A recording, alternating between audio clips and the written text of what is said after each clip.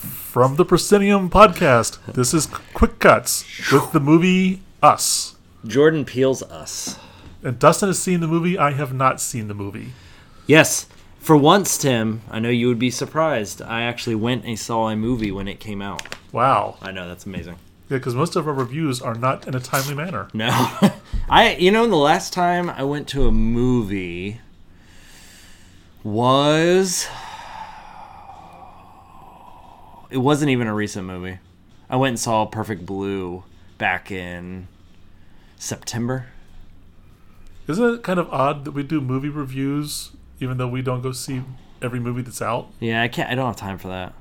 A lot of people that get paid to do this, they get advanced screening. So when we get good enough, they'll send us advanced screenings so we can go see them. That could be, or free tickets. Or free tickets. But right now we're dependent on, I guess I'll just have to go see it when I have time. Yeah. Or when the DVD comes out. I will say I am planning to go see Pet Sematary when it comes out next week. So okay. We'll do...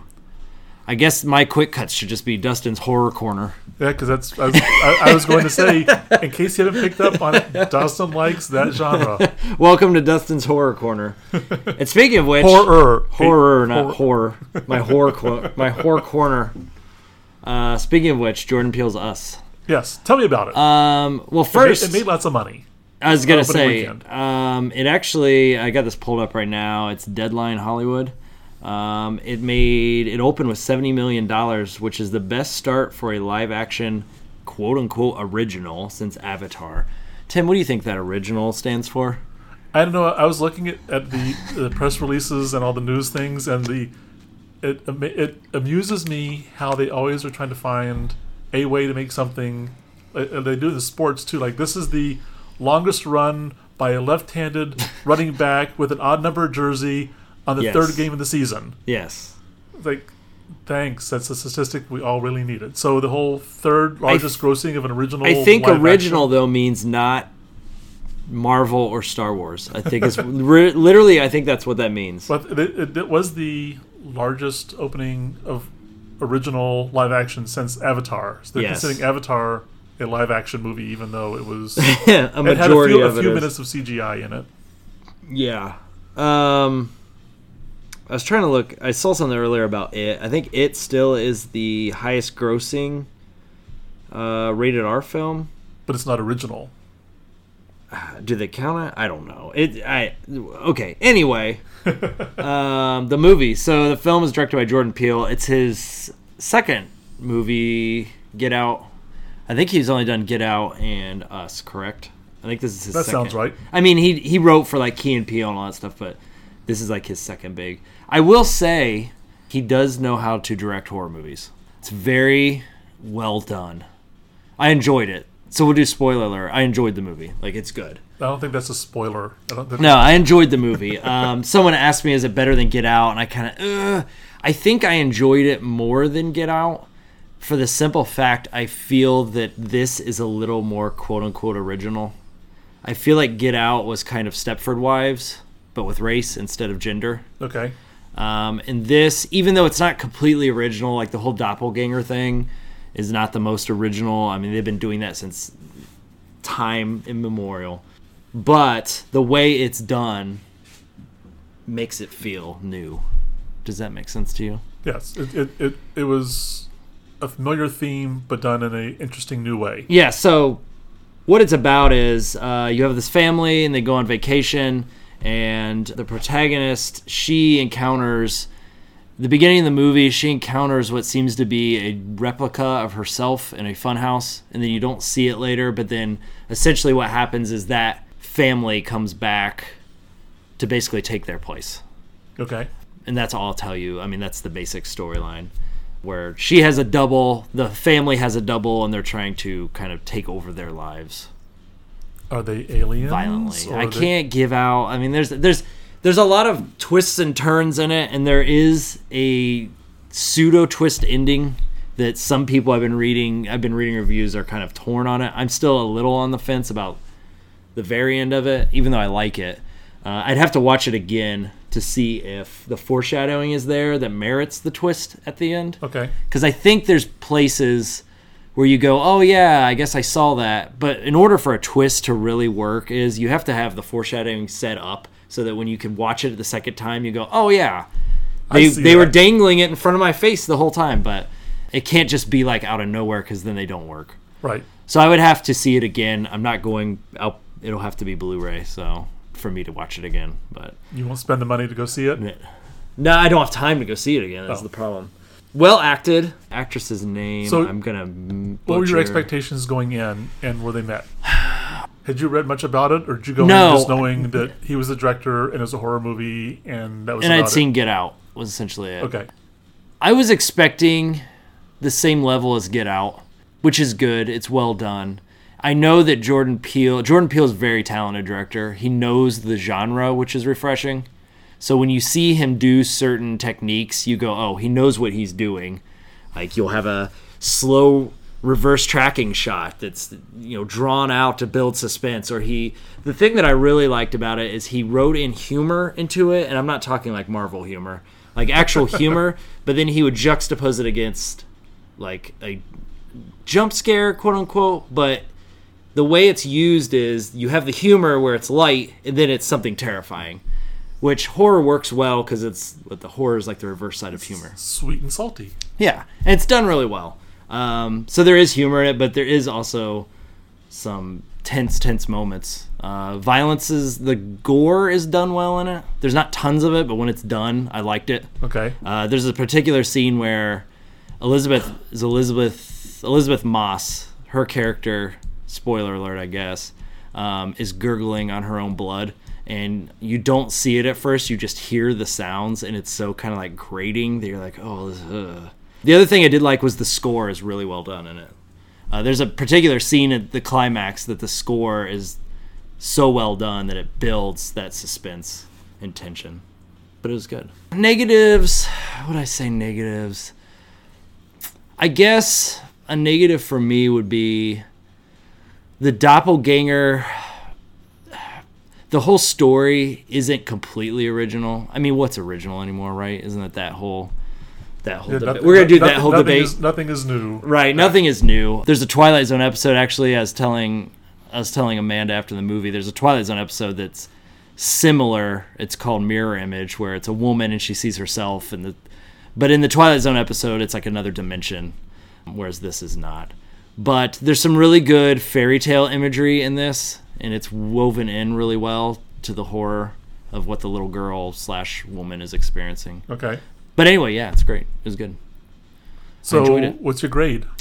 I would give it. Of course, I saw it once, based on it. But really, the last 24. You saw it yesterday? I saw it last night. Yeah. Okay, so it's still fresh. It's still fresh, but really, the more I think about it, the more I like it. So I would say A-.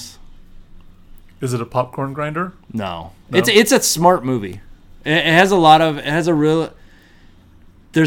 contemporary themes for our times.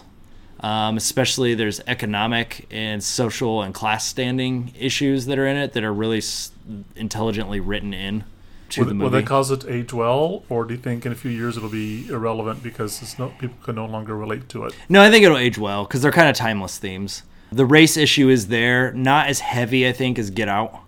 But maybe it is. I'd have to see it again. But it's a lot more, I think, about class standing via race. Because, for instance, you see, like, Elizabeth Moss's family is, like, their friends on vacation. And they, at one point, the protagonists, they go to her house. And it's set up in a kind of mirror image because that's kind of the theme that they're playing with.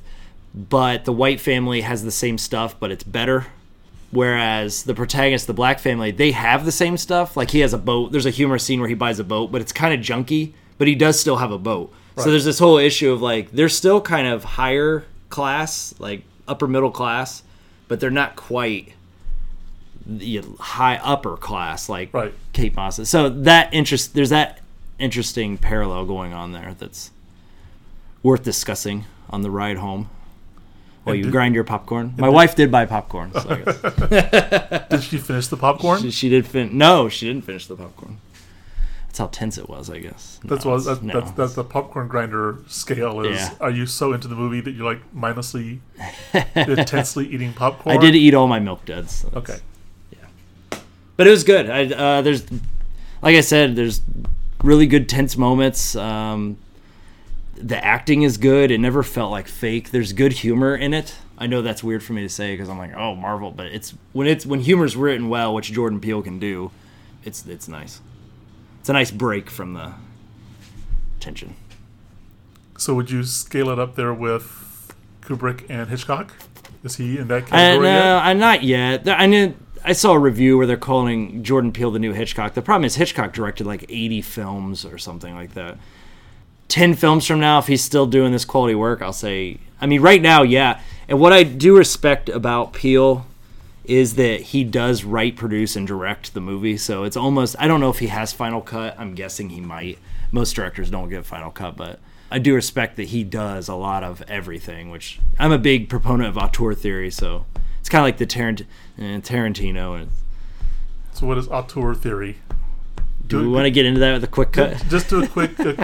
So auteur theory is the director kind of has the overall say on everything that happens. So they point to Hitchcock as the auteur because he has so much control over it that he's essentially the author of the film. A lot of people object to this because there's so many facets of filmmaking. You have hundreds of people on set. You have that you can't just say Hitchcock did all of this. That's the objection to it. But people like Kubrick, where Kubrick had control over every aspect of the film, it's hard not to say, well, he made that choice on purpose. He kind of had to say. Other directors, I mean, it doesn't work for every director. Is Michael Bay an auteur? I don't know, his films. But generally the auteur theory... Woody Allen. Yeah, they would point to Woody Allen. Auteur theory generally shows a standard style that's unique to that director. Okay. So you could point to a Woody Allen movie and say, that's a Woody Allen movie. You can tell by looking at it, watching it, listening. A lot of Marvel movies, you don't know who directed them. Like, unless there's some kind of controversy, like, was it James Gunn or... Right, but he's back now for 3. Right, but before that, it was like, it looks like a Marvel movie because Disney wants it all to look. So you don't get that... I would argue, like, who did that first Hulk movie? Woo? Is that his name, James Woo? That sounds right. John Woo. John Woo, yeah. That was more of an original feeling film, for better or worse, mostly worse, but it doesn't look like Marvel does now because they wouldn't allow the types of creative freedom he was applying to that movie. No, Jordan Peele's great. Like, right now he is a strong director in a field of... You know what that means. Not a whole lot of others out there. Not a whole lot of... Yeah. There are some good ones out there, but there's a lot of young newbies that I'm excited that hopefully... So is it the next wave of hopefully directors? The next generation is coming up? I don't know. It depends what happens with the studios. Like Disney just bought 20th Century Fox, and they're shutting down Fox Searchlight, I heard. Really? Which actually makes movies, so... Like, they just did Bohemian Rhapsody and made tons of money. For whatever reason. We haven't reviewed that movie yet. Someday we'll do that one, maybe. Yeah. But anyway, yes.